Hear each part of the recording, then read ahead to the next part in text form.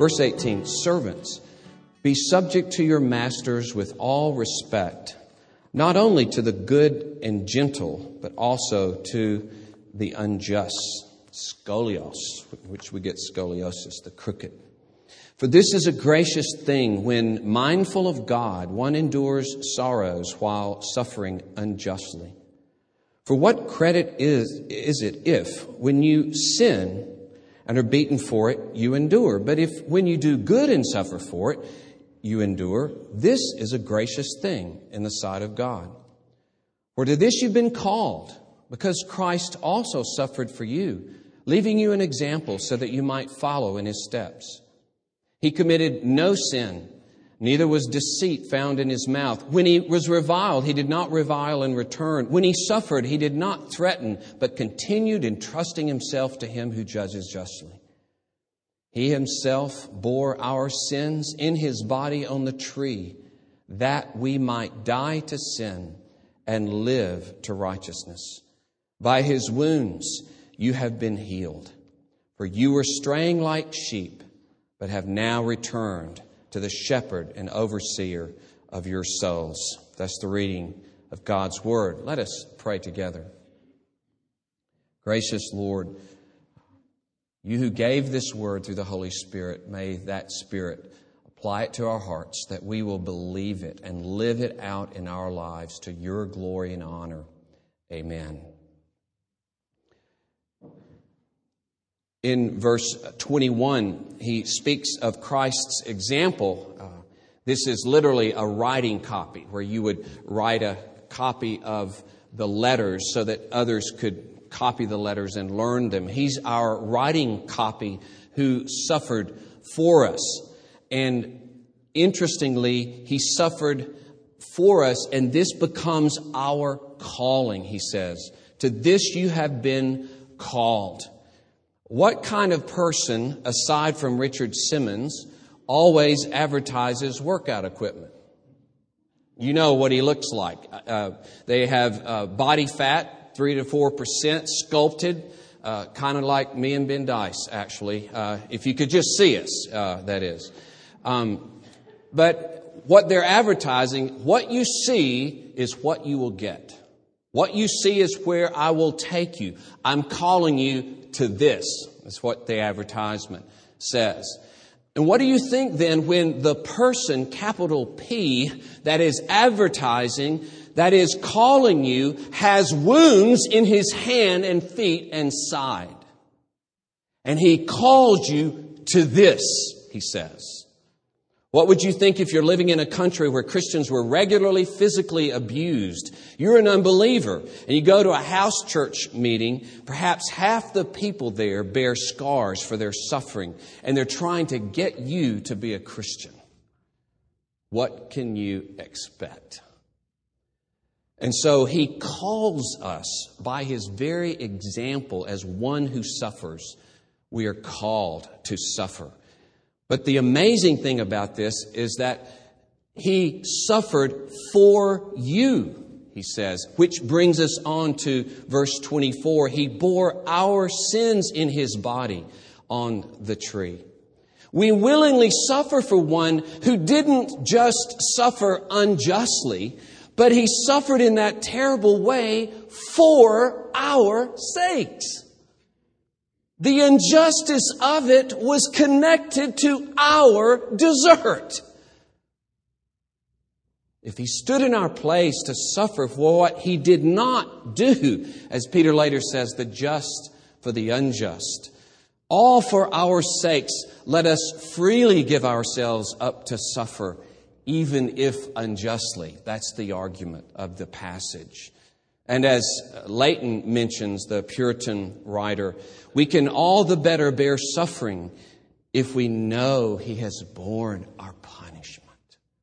We can bear suffering for his sake if we know he has borne our punishment.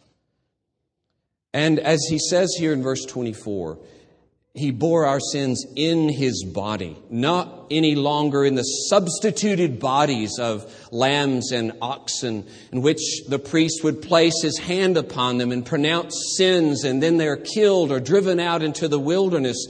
This time it's not just a symbol of judgment, but the judgment itself that falls upon the Lord Jesus Christ. Hell itself. The tree, as mentioned here, is the indication, of course, of the curse.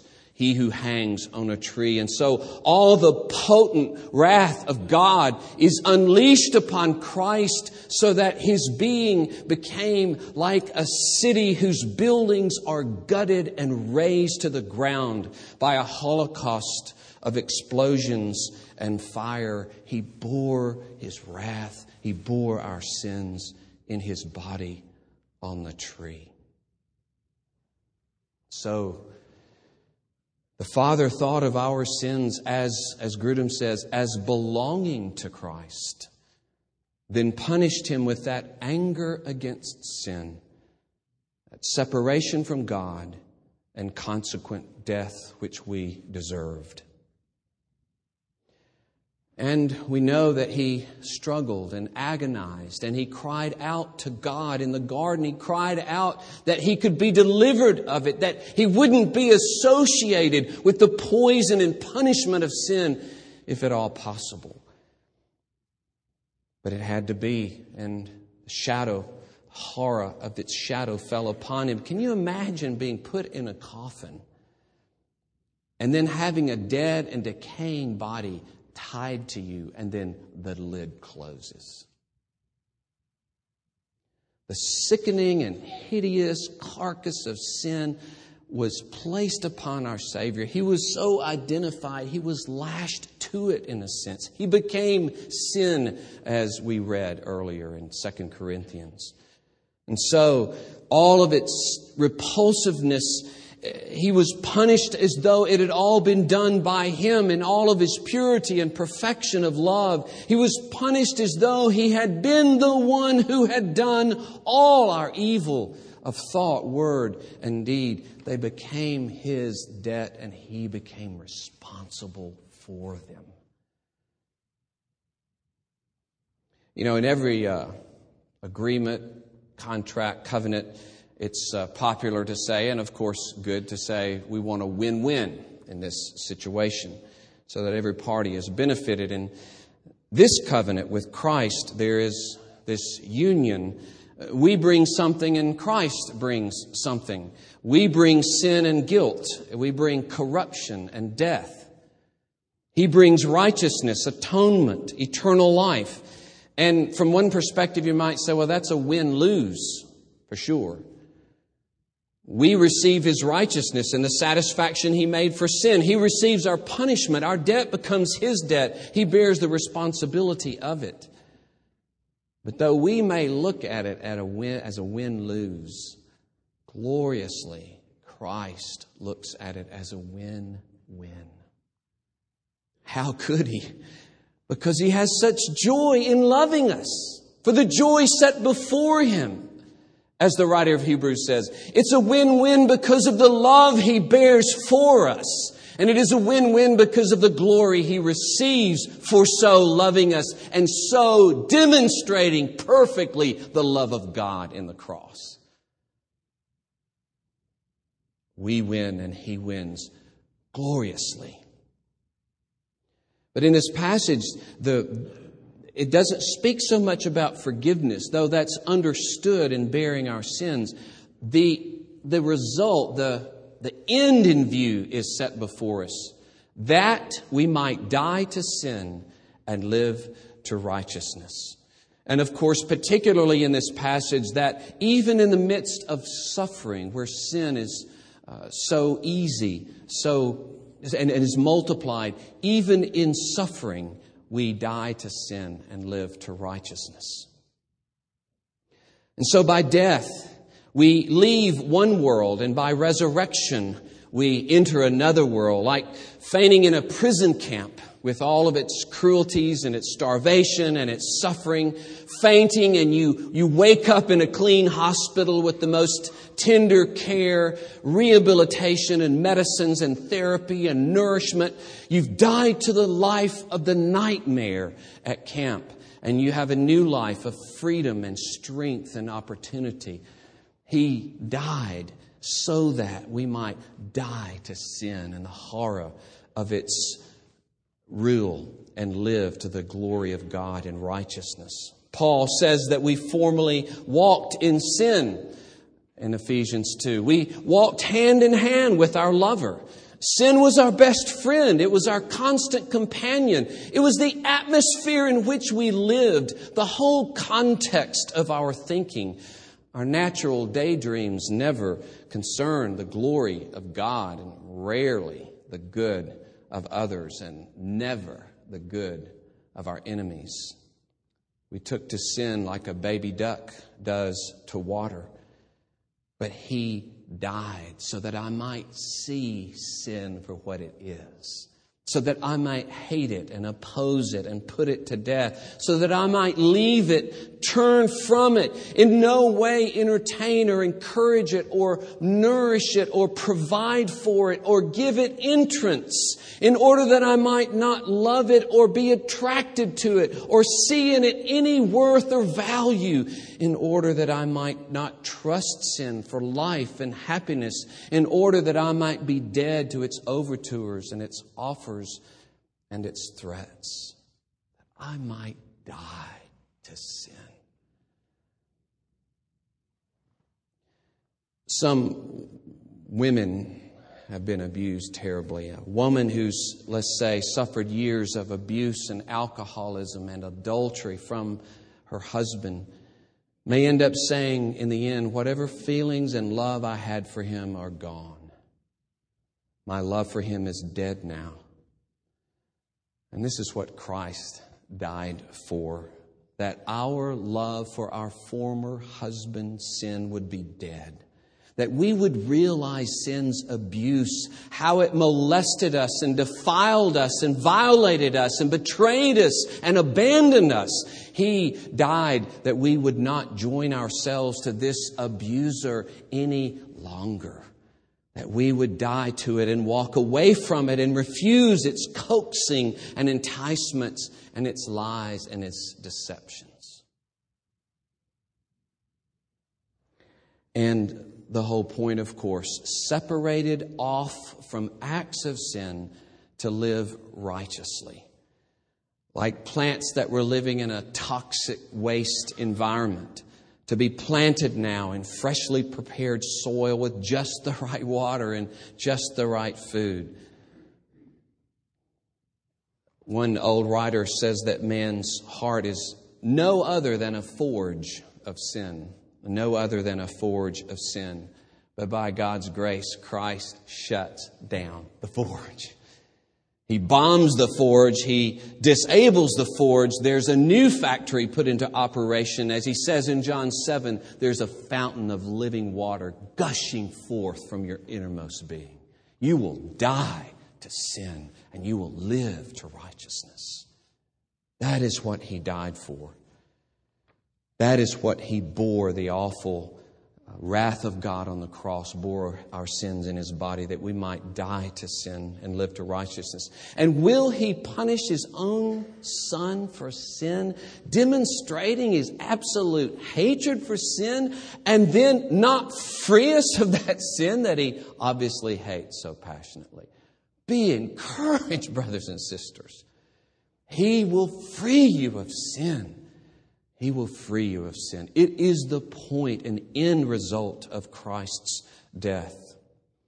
And along those lines, in almost similar language, verse 25, you were straying like sheep, but now have returned to the shepherd and overseer of your souls. We're made to think, of course, of the condition of a sheep that has lost its safety and provision, no longer under the care of one who must care for it. Confused and paralyzed, subject to fall off a cliff or being ravaged by wild animals or stolen by thieves. It's starving and dehydrated. And now, as Stibbs puts it, their lives are no longer aimless and wandering, but are redirected and dominated by a new personal attachment to Christ. What's so glorious is that His wounds convince us. His death, as the Father shines the glory of Christ's death into our hearts, we become convinced of the better deal that Christ will give us, to put it bluntly. We doubt Him no more. We ignore His love no more. The cross is calculated to wake us up, to pierce through our darkness and cause us to return to Him, the shepherd who laid down His life. We see His love on the cross and we put ourselves under His care. That's the essence of dying to sin and living to righteousness. You put yourself under the care of the shepherd.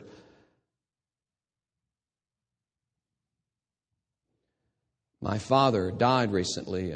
He was a doctor for many years, and he was chief of staff in the hospital where he died. Statement about the human condition and frailty. But many, many times I was under the care of my father. And it was a special care because he was my father and he was my doctor. And it's hard to describe what that was like, to have that kind of tender love and concern for me when I was sick. And that's what we're doing. We're putting ourselves under His care like you would a doctor, taking all the recommended treatments and medicines and submitting to His healing power. We return to the shepherd and overseer of our souls. And remember the context, how this would sound to suffering servants. And some of you have suffered greatly and will suffer. To suffering servants, He's saying, you are under His care. You're being guarded and shepherded even as you are suffering. As you're suffering, you're not lost, forgotten, abandoned. He bore your sins, and with that intense love, He cares for you. Sin's wounds are being healed in you, even if you're receiving physical wounds due to your suffering. And Clowney puts it as he does so well. Household slaves designated as a thing by the Romans and bodies by the Greeks are in Christ a kingdom of priests, a royal nation. Jesus the Lord is their shepherd, the guardian of their precious souls. But then tucked between those two phrases is this last one we'll look at briefly. You died to sin and lived to righteousness. You were straying like sheep. You've returned to the shepherd and overseer of your souls. And this wonderful little statement, by His wounds you were healed. By His wounds you've been healed. The final end in view is our complete and total healing, soul and body. This obviously is emphasizing more the moral healing, our spiritual healing, because of the very context of dying to sin and living to righteousness. You can imagine a man who learned of thousands of natives dying of a plague, and if they could get the one medicine they need, they could be healed and rescued. Otherwise, whole villages will be destroyed, and the only way to get there is to trek through the jungle. And despite all precautions along the way, he's gored by a buffalo, he's bitten by a snake, he's infected with malaria. His weakened body is brought into the village. He's able to stay alive just long enough to teach them how to administer the medicines before he dies. But what was his whole purpose in every bit of that? It was to see them healed.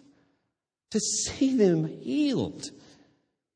This is Christ's whole effort of all of His suffering, is to see you, brothers and sisters, be healed completely and finally. This is always His end. In Ephesians 5, He loved the church and gave Himself up for her, that He might sanctify her, having cleansed her by the washing of water with the word, so that He might present the church to Himself in splendor, without spot or wrinkle or any such thing, that she might be holy and without blemish. And so sin is viewed here as a sickness, a disease, and He heals us of that disease. And it's striking that He uses the word stripes, thinking of the lacerations, this this terrible lacerations bring healing. Explicit only in His being hurt and wounded are we made well. Through His being injured and broken, we are healed. Commentator Selwyn quotes Theodoret. A new and strange method of healing. The doctor suffered the cost and the sick received the healings. Well, how are we healed? I think time-wise I just should mention these, but His wounds heal me. I'll just mention a couple. His wounds heal me of my self-righteousness. They heal me of my obnoxious and insane pride that I can earn God's favor by my own righteousness. When He becomes associated with all that you or I have ever done, what happens to Him? What happens to Him? The gravity and guilt and corruption of our sin is measured by what happened to Jesus Christ when He was associated with it. Leighton says, God's just hatred of sin did beyond doubt appear more in punishing His own only begotten Son for it than if the whole race of mankind had suffered for it eternally. But His wounds heal us of unbelief. His wounds heal us of unbelief. They heal us of our mistrust of God and our terrible suspicion of God. Our whole lives spent apart from Christ are spent finding things to depend on other than God. In all of our difficulty and pain, we find various replacements for God, various means of coping with life apart from running to Him and trusting Him. We don't submit to His will. We don't walk in His ways because we don't think He will make us happy. We don't think He will do us good. We started in the garden. His wounds heal us of our unbelief, as John in 1 John 4, after talking about the suffering of Christ, he says, what has happened as God has applied this to our hearts as we've come to see? He says, we've come to know and believe the love that God has for us. He heals us of our unbelief. We doubt that His arms are open to us.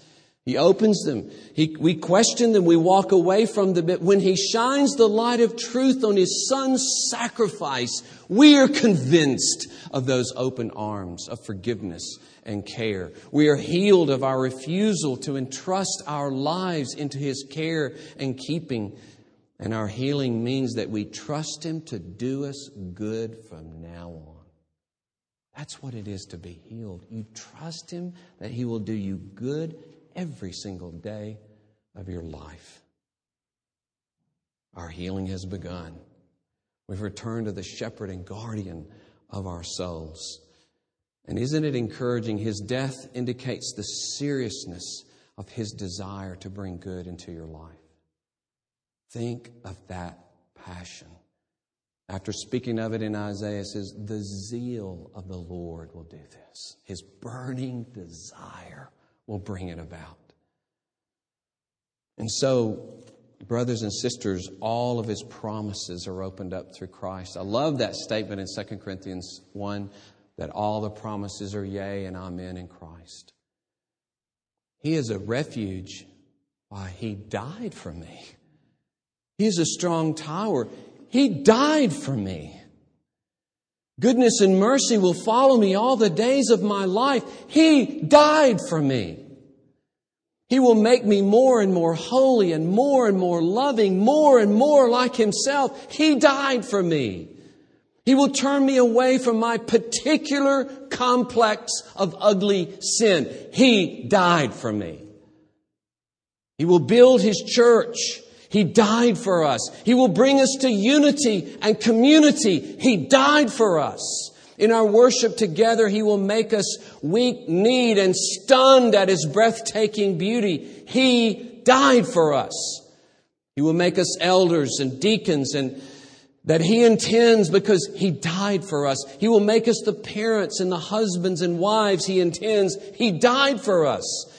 He will make us a church constantly leaning into mercy and kindness and good deeds and wise, compassionate servanthood, evangelism. He died for us. By His wounds, brothers and sisters, you are healed. Let us pray. Oh Lord, thank You that You lift up our heads even in suffering. You comfort us. You show us the glory of Your calling in suffering. We suffer for one who suffered for us. We suffer for one who bore our sins, the just for the unjust, in order to free us, in order to liberate us, in order to heal us, in order that He would be our shepherd and guardian forever. Oh Lord, thank You that when things are the very worst for us, thank You that when disaster and tragedy waylays us, invades our lives, that we can have our eyes set upon one who bore our sins in His body on the cross, that we might die to sin and live to righteousness. Oh, we rejoice in You, O Lord. Comfort Your people. Bless us with the sweetness of Jesus Christ. We pray it in His name. You washed us with His blood. You washed us with His blood. Soon will bring us home to God.